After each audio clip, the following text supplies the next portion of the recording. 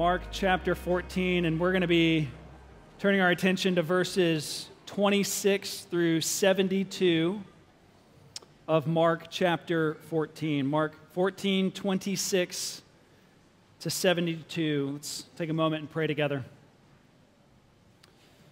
Gracious Father, we thank you for gathering us here this morning. Help us now as we open your word together, press the reality of it deep into our hearts this morning, and may it from there bring forth the fruit of transformed lives and lips that praise you. We ask in Christ's name, amen. Well, Happy New Year. It is good to be together on the first day of 2023, year of our Lord.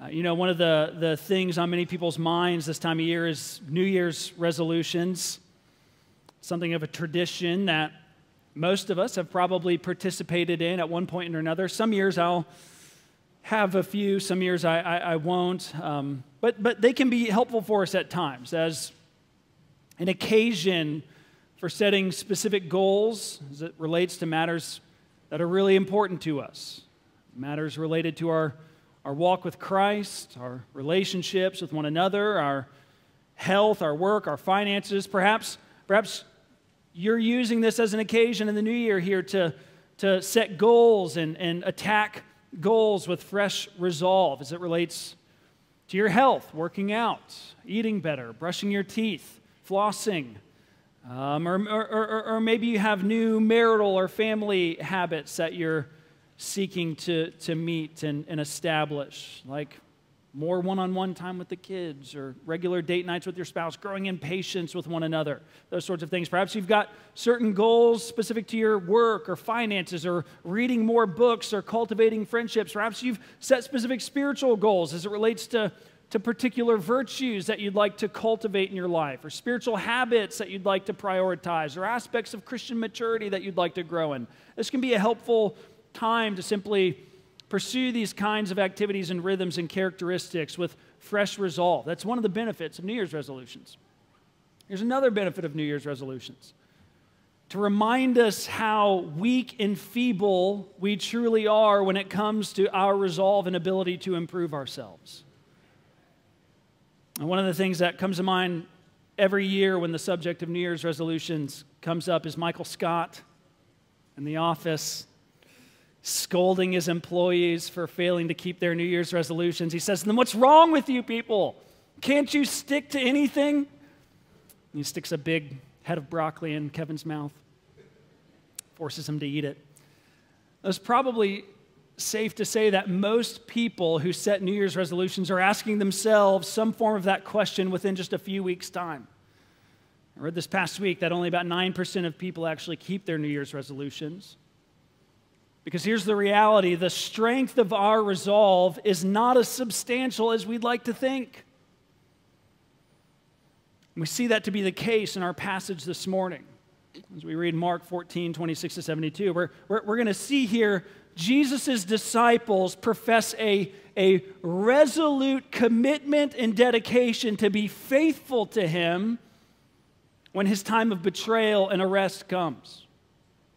But what we find is, instead, failure after failure after failure on the part of Christ's disciples. They profess a resolve to stick with him until death, but what we find among them instead is a group of sleepy, scattering disciples, none of whom keep their resolution, who all fail him. But what's more is that we find a Savior who is faithful in their place. If you'd like to stand with me for the reading of God's holy and precious word, we are going to read again Mark 14, 26 through 72. Something of a lengthy passage, but we're going to read the whole thing here. And as we do, let's listen with reverence and joy to the word of our God as it's written for us through the pen of Mark. And when they had sung a hymn, they went out to the Mount of Olives. And Jesus said to them, "You will all fall away, for it is written, I will strike the shepherd and the sheep will be scattered. But after I am raised up, I will go before you to Galilee." And Peter said to him, "Even though they all fall away, I will not." And Jesus said to him, "Truly, I tell you, this very night, before the rooster crows twice, you will deny me 3 times." But he said emphatically, "If I must die with you, I will not deny you." And they all said the same. And they went to a place called Gethsemane, and he said to his disciples, "Sit here while I pray." And he took with him Peter and James and John and began to be greatly distressed and troubled. And he said to them, "My soul is very sorrowful, even to death. Remain here and watch." And going a little farther, he fell on the ground and prayed that, if it were possible, the hour might pass from him. And he said, "Abba, Father, all things are possible for you. Remove this cup from me. Yet not what I will, but what you will." And he came and found them sleeping. And he said to Peter, "Simon, are you asleep? Could you not watch 1 hour? Watch and pray that you may not enter into temptation. The spirit indeed is willing, but the flesh is weak." And again he went away and prayed, saying the same words. And again he came and found them sleeping, for their eyes were very heavy, and they did not know what to answer him. And he came a 3rd time and said to them, "Are you still sleeping and taking your rest? It is enough, the hour has come. The Son of Man is betrayed into the hands of sinners. Rise, let us be going. See, my betrayer is at hand." And immediately while he was still speaking, Judas came, one of the 12. And with him a crowd with swords and clubs from the chief priests and the scribes and the elders. Now the betrayer had given them a sign, saying, "The one I will kiss is the man. Seize him and lead him away under guard." And when he came, he went up to him at once and said, "Rabbi," and kissed him. And laid hands on him and seized him. But one of those who stood by drew his sword and struck the servant of the high priest and cut off his ear. And Jesus said to them, "Have you come out as against a robber with swords and clubs to capture me? And day after day I was with you in the temple teaching, and you did not seize me. But let the scriptures be fulfilled." And they all left him and fled. And a young man followed him with nothing but a linen cloth about his body, and they seized him, but he left the linen cloth and ran away naked. And they led Jesus to the high priest, and all the chief priests and the elders and the scribes came together, and Peter had followed him at a distance right into the courtyard of the high priest, and he was sitting with the guards and warming himself at the fire. Now the chief priests and the whole council were seeking testimony against Jesus to put him to death, but they found none. For many bore false witness against him, but their testimony did not agree. And some stood up and bore false witness against him, saying, "We heard him say, 'I will destroy the temple that is made with hands, and in 3 days I will build another not made with hands.' And even about this, their testimony did not agree. And the high priest stood up in the midst and asked Jesus, 'Have you no answer to make? What is it that these men testify against you?' But he remained silent and made no answer. Again, the high priest asked him, 'Are you the Christ, the Son of the Blessed?' And Jesus said, 'I am. And you will see the Son of Man seated at the right hand of power and coming with the clouds of heaven.' And the high priest tore his garments and said, 'What further witness do we need? You have heard his blasphemy. What is your decision?' And they all condemned him as deserving death. And some began to spit on him and to cover his face and to strike him, saying to him, 'Prophesy.' And the guards received him with blows. And as Peter was below in the courtyard, one of the servant girls of the high priest came, and seeing Peter warming himself, she looked at him and said, 'You also were with the Nazarene, Jesus.' But he denied it, saying, 'I neither know nor understand what you mean.' And he went out into the gateway, and the rooster crowed. And the servant girl saw him and began to say to the bystanders, 'This man is one of them.' But again he denied it. And after a little while, the bystanders again said to Peter, 'Certainly you are one of them, for you are a Galilean.' But he began to invoke a curse on himself and to swear, 'I do not know this man of whom you speak.' And immediately the rooster crowed a 2nd time. And Peter remembered how Jesus had said to him, 'Before the rooster crows twice, you will deny me 3 times.' And he broke down and wept." This is the word of the Lord. Thanks be to God. You can be seated. We're obviously getting back into Mark's gospel this morning. We intend to finish our time in this book this month, and so we're taking something of a larger passage here, but perhaps you can see the rationale for that. This passage has a clear and symmetrical structure to it. It begins and ends with the subject of Peter's denial of our Lord. The subject of Peter's denial serves as kind of bookends here. And then just enclosed within each of those bookends are scenes in which Jesus himself is being tested, but himself being found faithful. As a kind of contrast to the disciples and Peter. And then smack dab in the center of our passage is a scene in which Jesus is betrayed and abandoned by his very own failing disciples. And with all this, Mark is trying to show a clear contrast between the disciples' failure and our Lord's faithfulness. The disciples fail every test and trial and temptation here in our passage, while Jesus is found faithful and true in every test of our passage. So the big idea that we're kind of working with here is that while we're prone to failure, Jesus is faithful. Jesus is faithful. And we're going to see this as we just simply walk through our passage here and then close by teasing out with some application here. But first, we're just going to walk through our passage. And you'll want to have your Bible open for this so that you can follow along as we make our way through. And the scene of our passage here begins with Peter's denial foretold. And just the previous text, we saw the Lord institute the Lord's Supper for his church. And at the supper's conclusion, we find in verse 26 that they sang a hymn.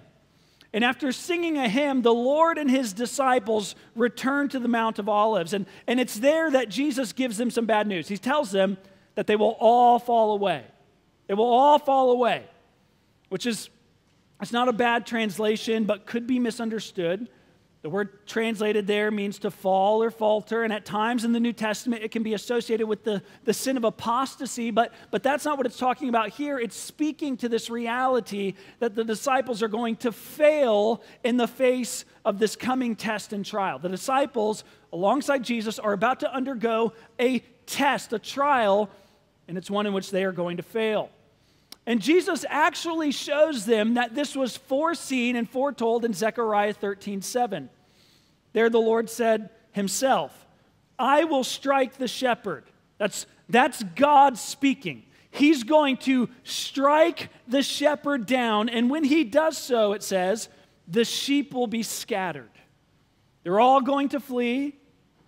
They're all going to defect the moment the danger comes.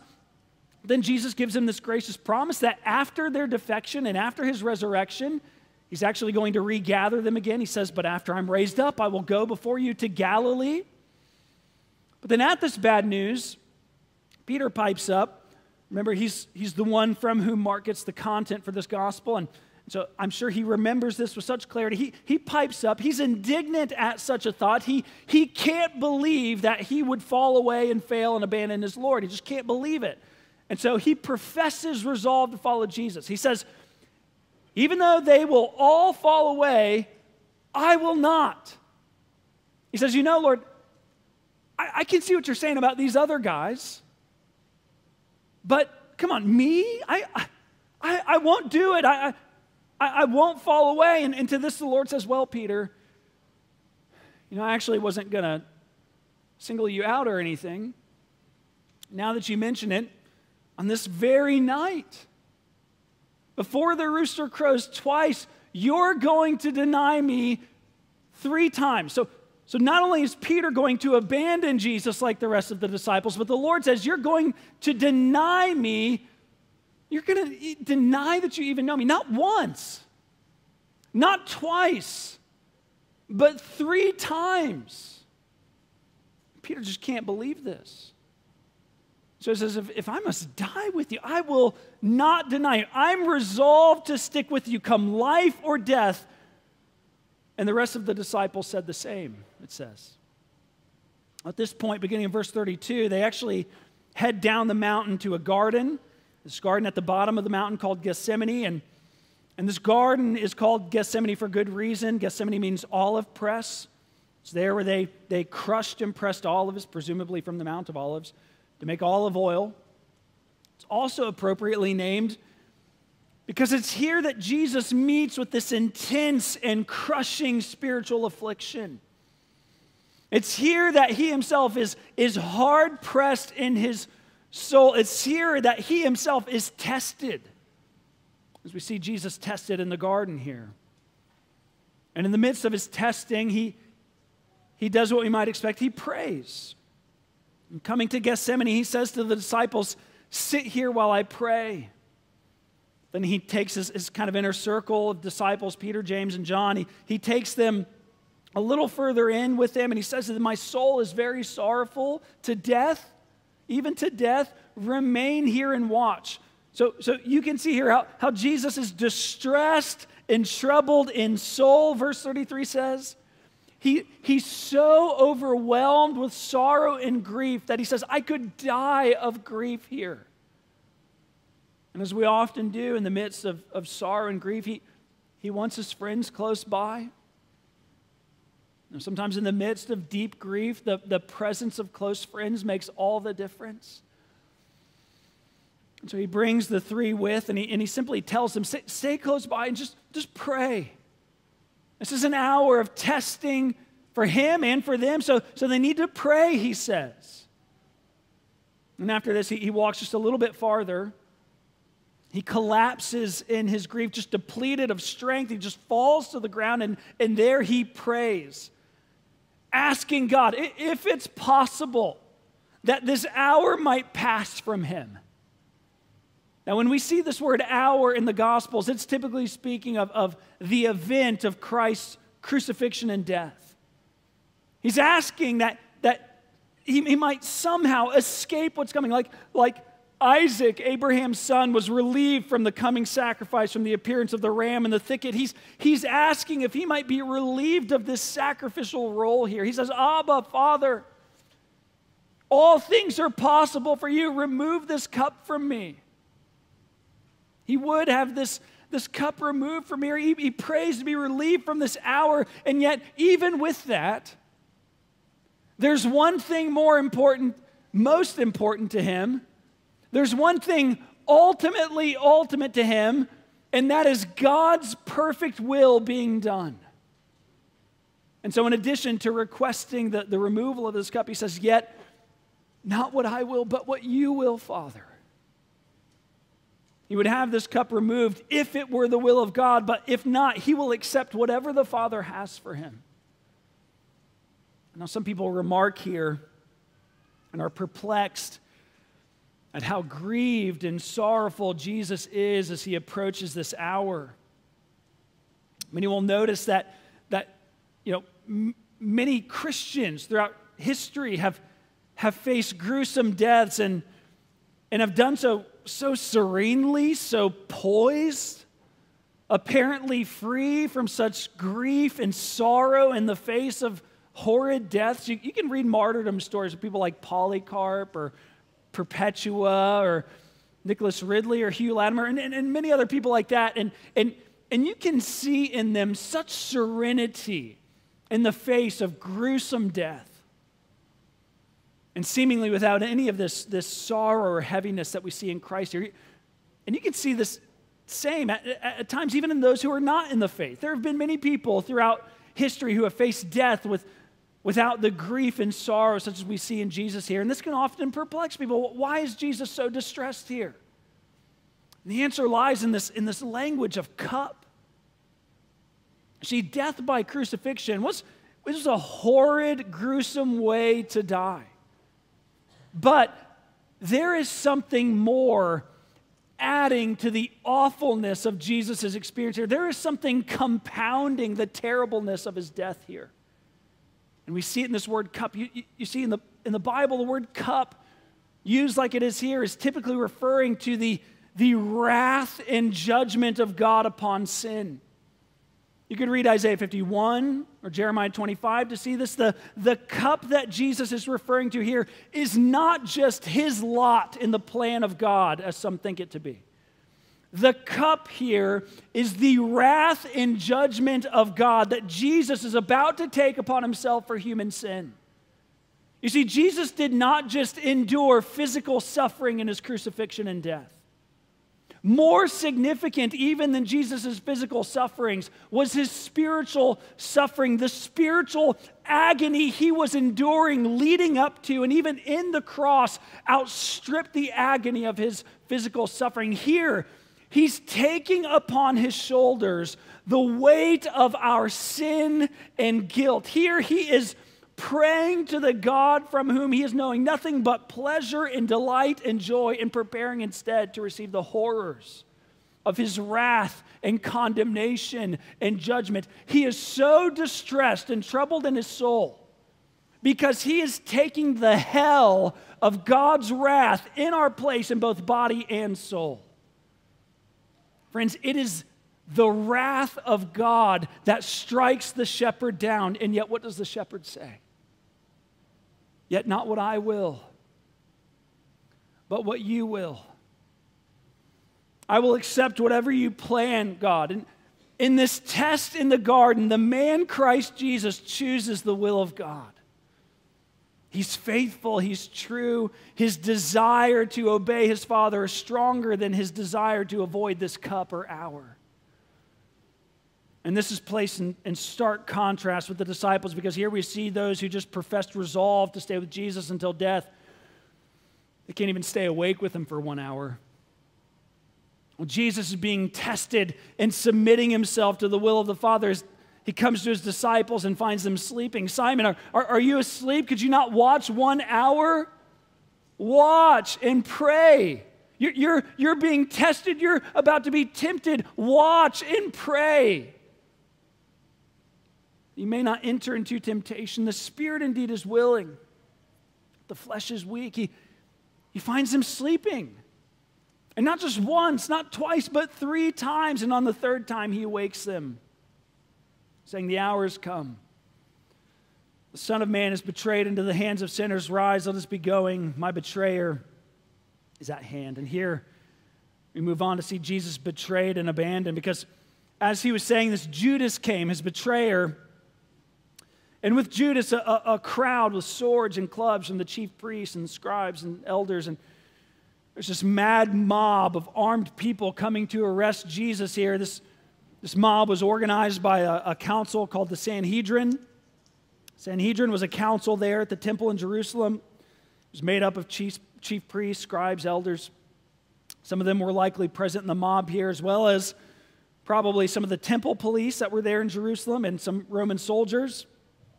They all came out to arrest Jesus and to take him under custody.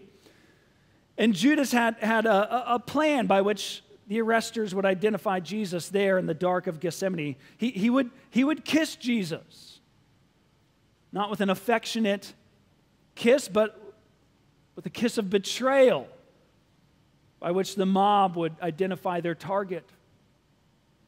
And as they lay hands on Jesus to arrest him, Jesus points out the obvious absurdity of all this. He says, have you come out as against a robber with swords and clubs to capture me? He says, day after day, I was with you in the temple teaching. You didn't seize me.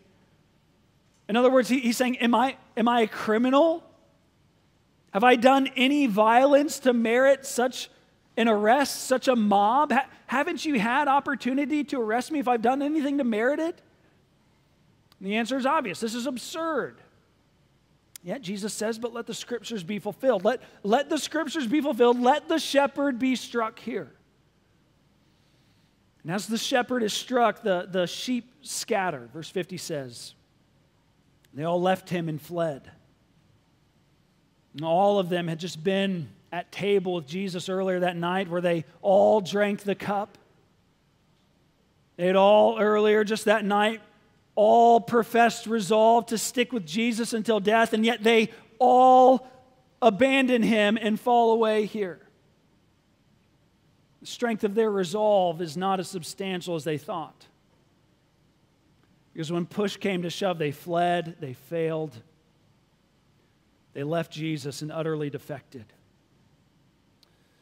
And at this point, Mark inserts a peculiar detail in the story about a young man who followed this arresting mob with nothing but a linen cloth about his body. And when some from this crowd saw this young man following and went to go lay hands on him to arrest him, they grabbed him by his clothing, but it says that he left the linen cloth and ran away naked. It's a peculiar addition to the story. None of the other Gospels record it. Because of that, many believe this naked young man to be Mark himself, which is possible. We do know that Mark was from Jerusalem. The theory is that this addition serves as Mark's way of inserting himself in the narrative and showing himself to be an eyewitness to some of these events as well. We don't know for sure if that's the case, but one thing this detail does show is that whoever this young man was, though he initially followed Jesus, he too fled and defected. And then as we go on to read, we find that this young man was not the only one who attempted to follow. It seems that Peter did too. We see in verse 54. He followed the crowd right into the temple courtyard of the high priest, where he sat by a fire to warm himself. And it's here that all the chief priests and the elders and the scribes made up this council, assembled to give Jesus something of a trial, if we could even dignify it by calling it that. And it's here where we see that just as Jesus was tested in the garden earlier, he's tested here in the meeting of this council. You can see here that the council had already come to their decision about what to do with Jesus. It says in verse 55 that they were seeking testimony against Jesus to put him to death. They'd already planned to put him to death here. It was just a matter of getting it done one way or another. And yet they still have a hard time getting it done because it says that they couldn't find credible testimony. It says some of those present stood and bore false witness against Jesus. But even then, they couldn't get their conjured up testimonies to agree. Mark gives one example of this. Someone rose up in verse 58 and said, "We heard him say, 'I will destroy this temple that is made with hands, and in 3 days I will build another not made with hands.'" Which is a serious accusation. In Israel, the temple was the center of life. It was where God and humanity met. It was the center of Israel, spiritually, politically, socially. And moreover, any threat to destroy a temple would have drawn Roman attention as well. Rome was generally interested in keeping the peace amongst its subjects. So this was a serious accusation. Of course, we know from John 2:19 that Jesus did say, "Destroy this temple, and in 3 days I will raise it up." And yet it's clear that he wasn't speaking about the stone temple in which they then stood. He was speaking about his own body. And this must have been evident to some who were at the trial, because Mark says in verse 59, even about this their testimony did not agree. However, what stands out in the midst of all this speaking is the one who is conspicuously quiet. Verse 60 goes on, and the high priest stood up in the midst and asked Jesus, "Have you no answer to make? What is it that these men testify against you?" And it says, he remained silent and made no answer. He was silent. He didn't rise to his own defense here. He didn't speak up to clarify how these council members and testifiers were getting it all wrong.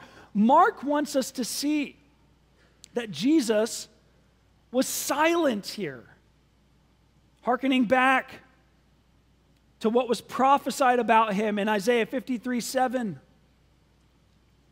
It says there, Jesus was oppressed, he was afflicted, and yet he opened not his mouth. Like a lamb that is led to the slaughter, and like a sheep that before its shearers is silent, so he opened not his mouth. He didn't rise to his own defense because he had already submitted to the will of his Father. He had already chosen to let the scriptures be fulfilled and to let himself be crucified in our place. He was being tested here. And in his silence, in his opening not his mouth, he has showed himself faithful to God and to us. Of course, as we move on, we do see him open his mouth eventually.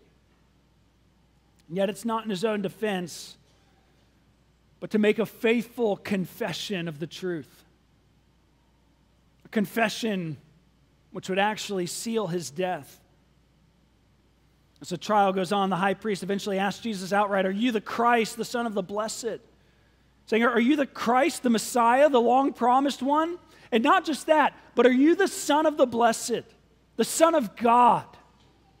Understand, he's not just asking Jesus if he's a merely human Messiah. He's asking, are you the divine one come in human vesture? Claiming to be the Son of God in this way was a clear claim to deity. And to this, Jesus does answer, and he answers in a way that makes it abundantly clear. There's no mistake in Jesus' claim here. He says, "I am." Understand, he doesn't just use the typical Greek word to answer, "I am." That would be the Greek word, eimi. He doesn't just say, "Eimi, I am." He says, "Ego, I, eimi, I am," which is peculiar. If we were to literally translate it, it would sound like a stutter. I am. And what's significant about that particular phrasing when Jesus answers the question is that that's how the Septuagint, a Greek translation of the Bible that they used at the time, that's how the Septuagint translates the Lord referring to himself as "I am" in Exodus 3 from the burning bush. See, Jesus is making it abundantly clear he is the Son of the Blessed One. He is the divine one come in human flesh. Not only that, but he tells the high priest, "And you will see the Son of Man seated at the right hand of power and coming with the clouds of heaven." Here he's claiming two Old Testament texts for himself. Psalm 110:1, as we've been seeing throughout our time in Mark's Gospel. Daniel 7.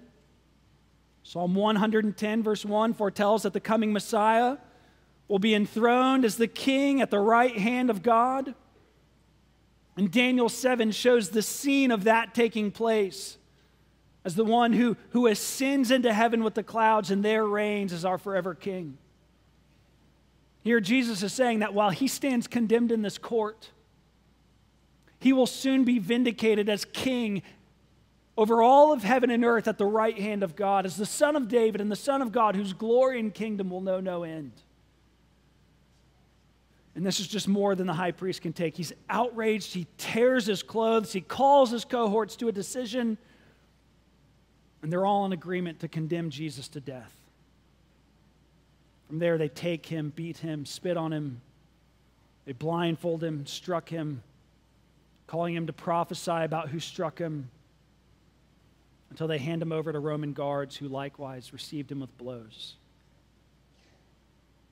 And while all of this was taking place, Peter was in the same courtyard nearby, experiencing a test of his own. Yet what we see with Peter is failure instead of faithfulness. Look last at Peter's denial fulfilled.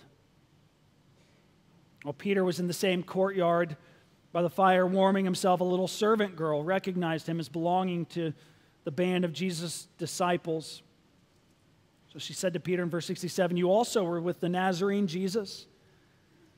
And Peter, who professed resolve to never deny Jesus, even if it meant his own death, in that moment he cowered, he faltered, he failed, and he denied Jesus. "I neither know nor understand what you mean," he says.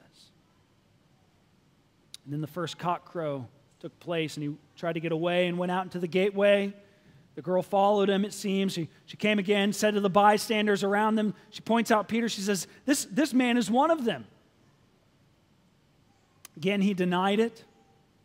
And one of the bystanders who heard the servant girl identify Peter joined in, said, "Certainly you are one of them. You're a Galilean."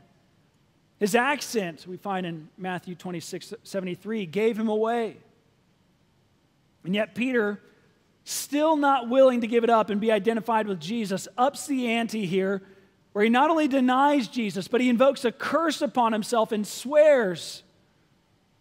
He's probably taking the Lord's name in vain here. It seems to be what's indicated.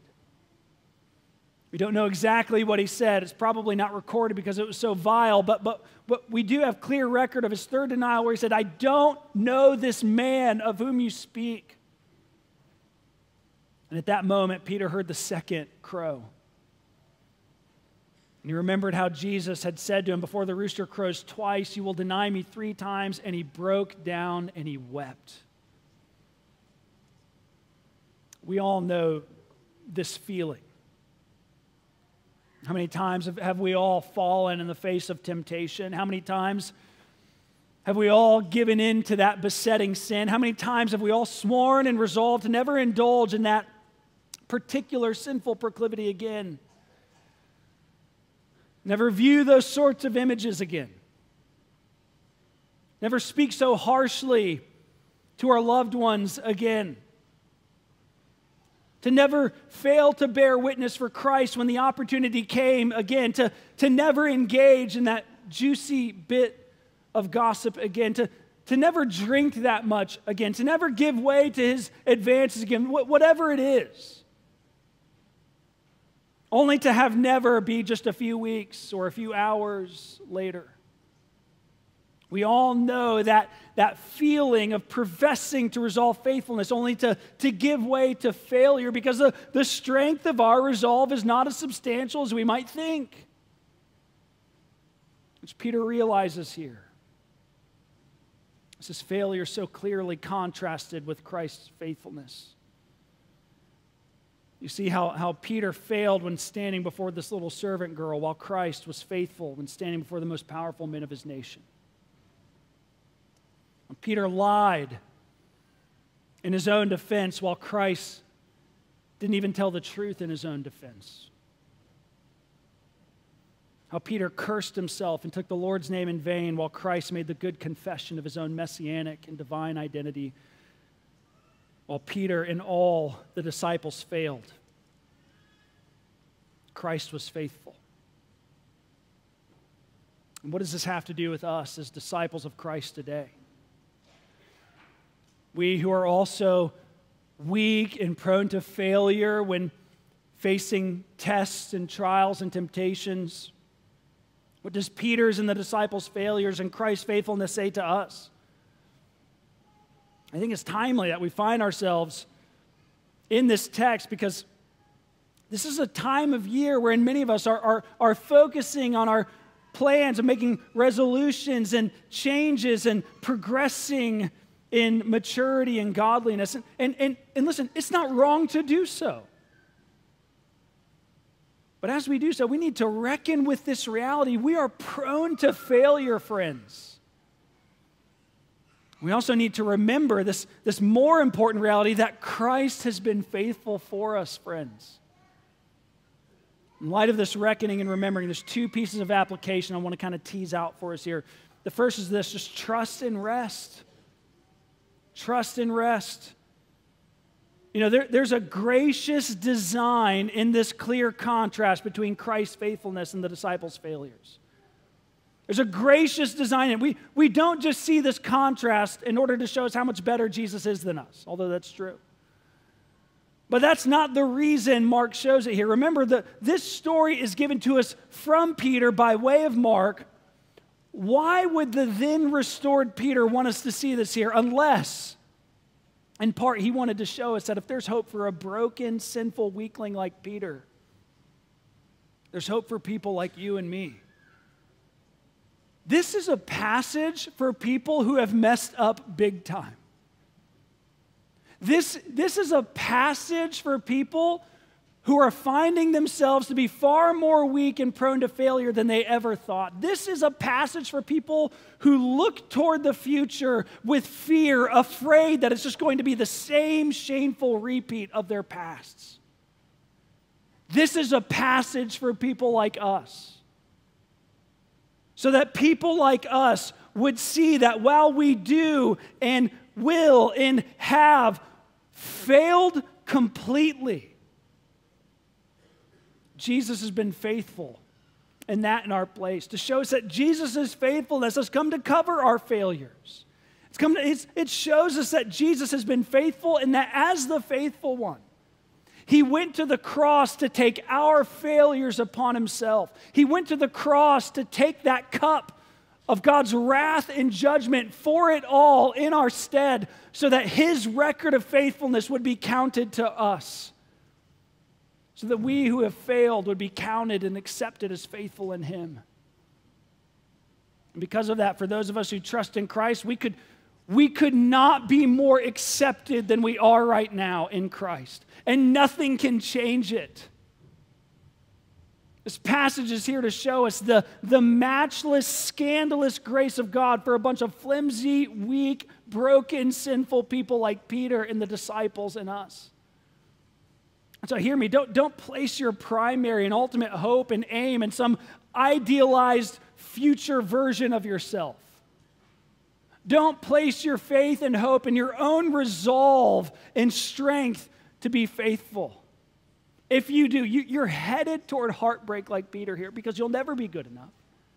You'll never be strong enough. You'll never be faithful enough. But if you let God change the subject of your life from your failure and your resolve to Christ's faithfulness, you will find rest for your soul. If you trust in Him as all the faithfulness you need, you'll find He is enough for you, and you will find rest. Trust and rest, friend. Jesus is the all-sufficient Savior for you. His faithfulness is more than enough to cover your failure. Trust and rest.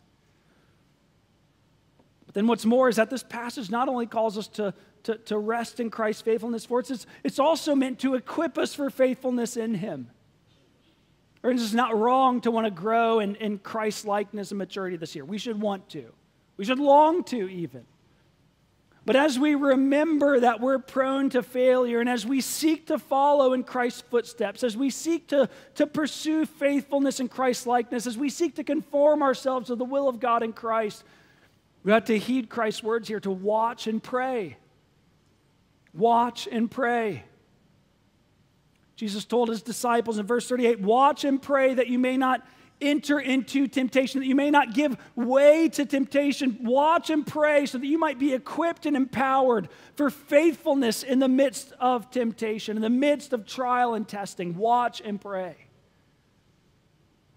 Prayer is an essential means of grace through which God equips and empowers us for Christian faithfulness. I'll never forget a story that my father would tell us when we were growing up. My dad's a pastor, and he had a friend who was a fellow minister who had given way to temptation, who had a moral failure, who disqualified himself from ministry. And I remember my dad was meeting with him after, and he just asked him plainly, what happened? How did this happen to you? And I'll never forget the man's answer. He said, it all started when I stopped praying.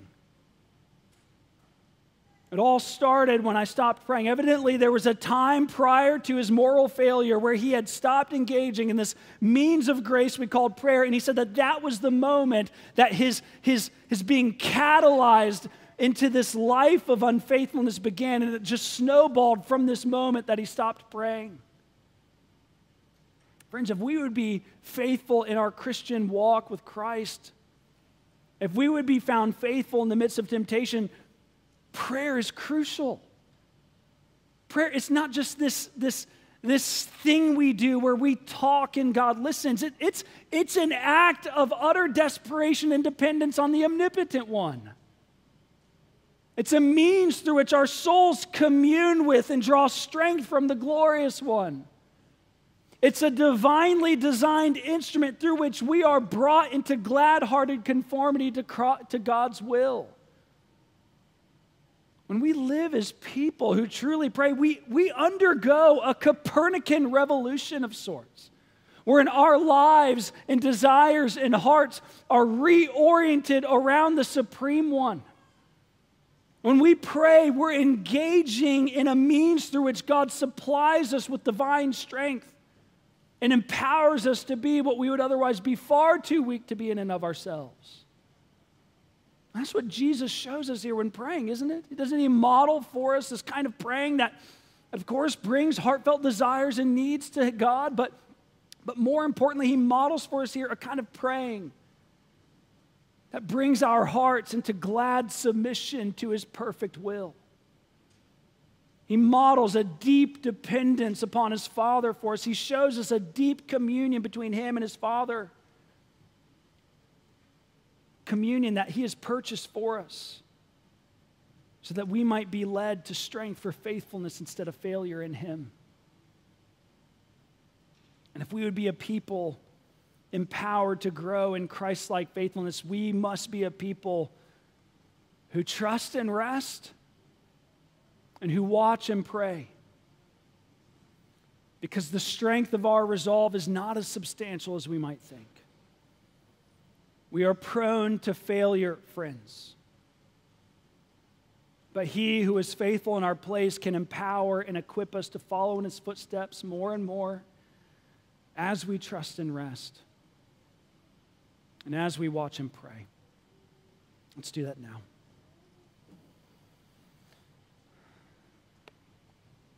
Father, we need to undergo these Copernican revolutions ourselves.